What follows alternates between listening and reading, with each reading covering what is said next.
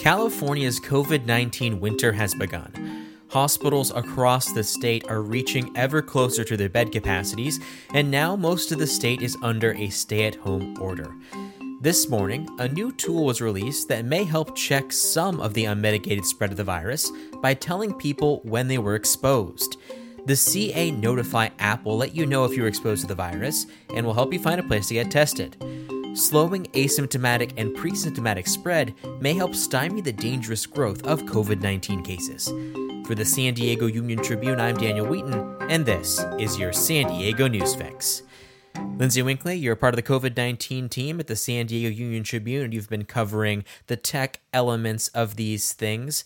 So let's start with the basics. What is this tool and how does it work? Yeah, so California Notify is an exposure notification program that's powered by Apple and Google technology that uses our Bluetooth that's inside most smartphones to tell us when we've come in contact for an extended period of time, so 15 minutes or so, with somebody who later tests positive for COVID-19. And so basically the way that it works is, imagine your phone is like silently sending out little dings just constantly. And basically other phones have the ability to pick up on those dings, and then they record them in a little spot so that they know, okay, here are all the people who have participated in the program who I've come in contact with over the last 2 weeks. And then if any of those people later test positive, a public health entity will offer something called an exposure notification key. And that basically is a number that you will input into your phone, and that will give the system permission to let anybody that you've come in contact with know about your diagnosis. It's important to note that this doesn't track, this isn't a GPS tracking device. There's none of that because that's not required with a Bluetooth system. And it's completely anonymous. So you have like a little number that is assigned to you, and it changes all the time. And so even Google and Apple have no way of knowing like who is sending out these notifications. So that's kind of the primer on how these work. Mm-hmm. So if I'm someone who has an iPhone and I want to make sure that I have this running, what do I need to do on Thursday when it finally launches? Yeah, so on an iPhone, it's like super easy. It's even easier than on Google Android phones, and that's really easy too. But basically what you're going to do is you're going to go into your iPhone settings, and within that menu, you're going to see something that says exposure notifications. You're going to click into it, and you're going to say, I'd like to turn this on. And that's it. You're done. You're ready to go. Everything is working. With Google Android users, basically what you'll need to do is you'll need to go into the Google Play Store. You'll search California Notify. You'll pop it up. You'll download the app, and then you'll be ready to go. But actually, a lot of people in California on Wednesday and Thursday could find themselves getting text messages that actually invite them to participate in the program, saying, hey, would you like to opt into this? And if that's the case, all you do is say yes. Mm-hmm. So how does it work from the kind of testing element of this? Is there like a form that you say, yes, I want to be, part of this system? If I get tested, am I allowed to say, no, I don't want to be part of this? Like, can you explain it from that element? Yeah, sure. So it's actually like it's a multi-layered approach here, because basically state officials really want to make sure that anybody who wants an exposure notification key, which is that thing we talked about earlier that gives the system permission to let people know about your diagnosis, they want to make sure that you have that if you want it. And so basically the way that it works right now is you go and get a test. And if it's positive, that positive test is reported to the state of California. Now, if you've ever gotten a COVID test, you're basically given the option to provide your cell phone number so that you can be notified if you are positive.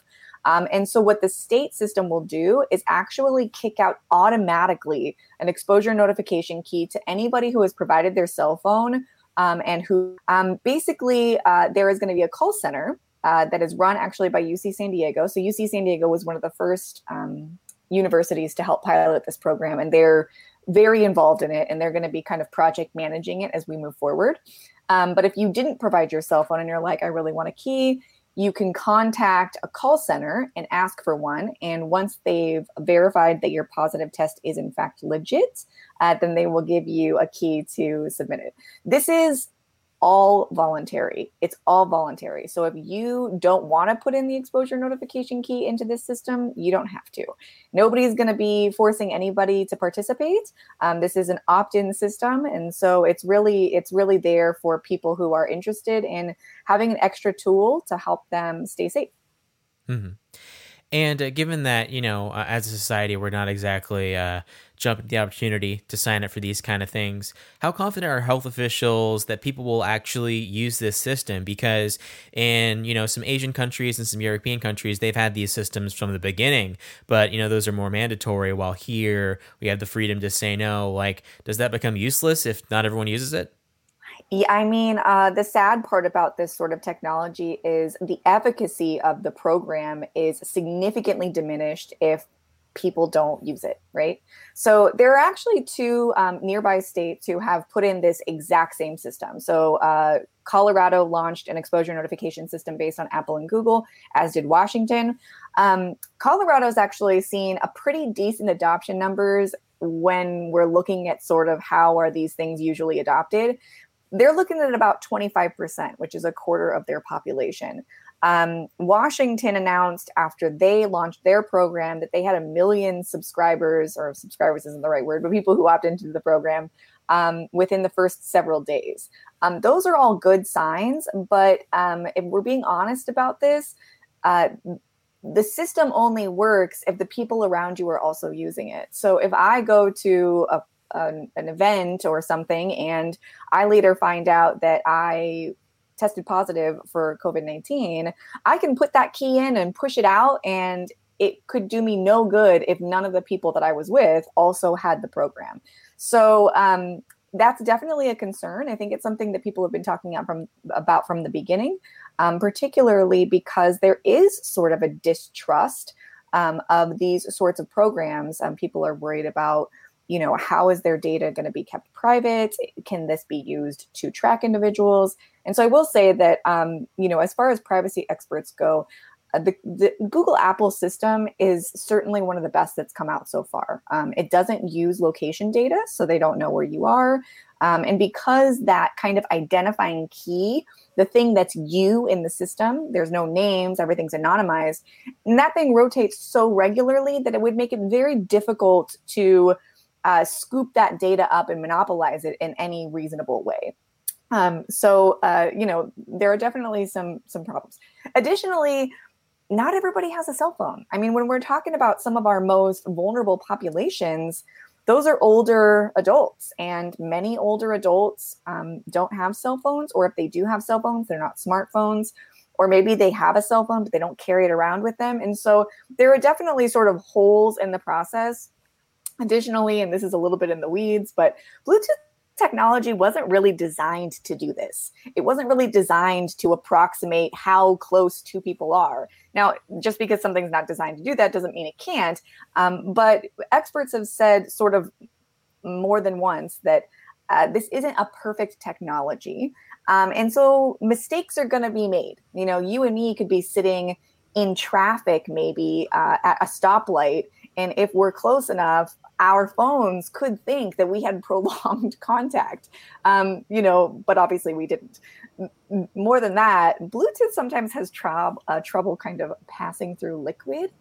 So there could be cases in which bodies of people are enough to sort of muddy the waters when we're talking about like how close people are. So, it's not perfect. It's not a perfect system. And there's definitely some challenges, but there are a lot of people who are behind this who think that this really can help. And I mean, I think one of the biggest challenges that we face right now is knowing who has the virus quickly and who they exposed, so that those people can take the necessary precautions so that they don't pass on the virus unwittingly, right? And this system, when it works as it's designed, should theoretically help with that. Mm-hmm. And when considering what we know about the virus so far, I mean, the kind of groups that would be most served by this, I would say, would be people who are essential workers, like people working in retail or grocery stores. Things like that would probably be the most effective. While if you're a white collar worker, like us, they're able to work from home, it's not as helpful. But if you're someone who like, deals with the public, you might want to consider signing up because, if you're already, on Facebook or Twitter or anything, you already have some of your data in the cloud. This is just another thing on the list of things that we all have nowadays. Yeah, I mean, I think that everybody should consider putting this thing on their phone. I mean, really, like the data that's stored is so anonymized. They've taken a lot of precautions to make sure that it's not something that can be used against you or farmed out, and I think ultimately we're in the midst of a pandemic that has relentlessly been spreading relentlessly. I mean, look at the stay-at-home order that we're under right now. We're under that order because our hospitals are running out of room, and they're running out of room because this virus is everywhere. It's infiltrated our counties. And, one of the primary ways to keep this virus from spreading is knowing quickly how many people were exposed to it, when and where, and telling those people to isolate, to quarantine, to do what they need to do to make sure that they're not spreading the virus. And if this can help us do that, I mean, it'll be interesting to see if it's too late, though. I know that we certainly. Yeah, I mean, this is something that we've been talking about for a very long time. We have the news of a vaccine on the horizon. I think it remains to be seen how that will affect people's desire to opt into something like this. How much, are people going to feel kind of like that's like we're already in the safe zone, and so they don't need this other thing. I think we'll have to see. It'll be really interesting to see how many people sign up when it launches on Thursday. Mm-hmm. And like these services were up and running in other parts of the world, like in April. Why did it take till December for it to happen here? Yeah, right. Privacy concerns, 100%. I think too, I think that it can sometimes take a little time and effort to understand sort of how these things work. And I think particularly California has shown over the last several years, I mean, legislation points to this, that we are sensitive to how people's data is used. And I think, as the governor said today, they wanted to make sure that they weren't moving too quickly. Will there be a criticism in the future that they didn't move quickly enough on something like this? I guess that remains to be seen. Mm-hmm.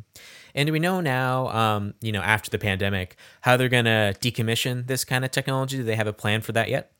They do. So Apple and Google have pledged to essentially just flip the switch on this system once it's not needed anymore. That was something that they said at the very beginning. The idea is only during the pandemic. That's what they need it for. And honestly, it wouldn't really do much good in any other situation. The system is really set up and based around positive COVID tests. And so once you don't have positive COVID tests anymore, this isn't something that we're likely to see. Granted, that's taking them at their word that they're going to decommission this thing and put it to bed. So who knows if they figure out something else that they would like to keep people from spreading. Mm-hmm. And finally, as you've said, we've been in the most intense part of the pandemic for the greater part of, last month, and things are looking even more dire. Is this too little, too late? I know. I mean, I think that's the big question. It's hard to answer that question. I think that a lot of people were really excited about this technology and have been pushing for many, many months to make it so that this is something that's available to California residents. And it comes at a difficult time. I mean, we got thrust into the purple tier here in San Diego County, and we were just kind of wrapping our minds around those new restrictions. And then here's a new stay-at-home order, that's going to last at least 3 weeks, but perhaps longer if our ICU numbers don't recover. And so, this really is the time where we are working together as a community to try and kind of pull this virus, back from the immense spread that we're seeing right now. And if this can help with that, even for a short period of time, then it might just be worth it.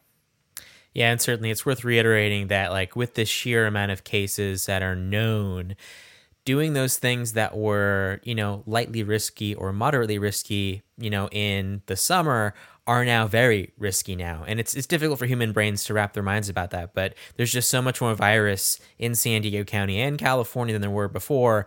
So that's why you're seeing this push just to shut everything down, because spread has just gotten to levels where it's no longer easy to control.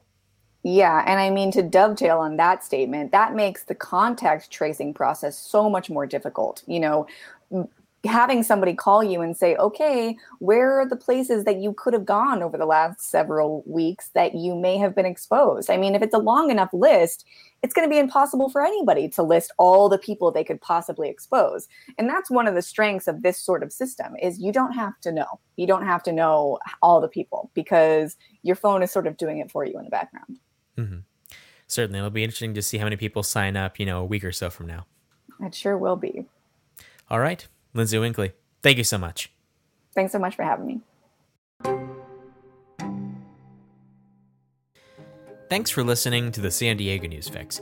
If you want to include the San Diego Union Tribune in your morning routine, check out our daily flash briefing.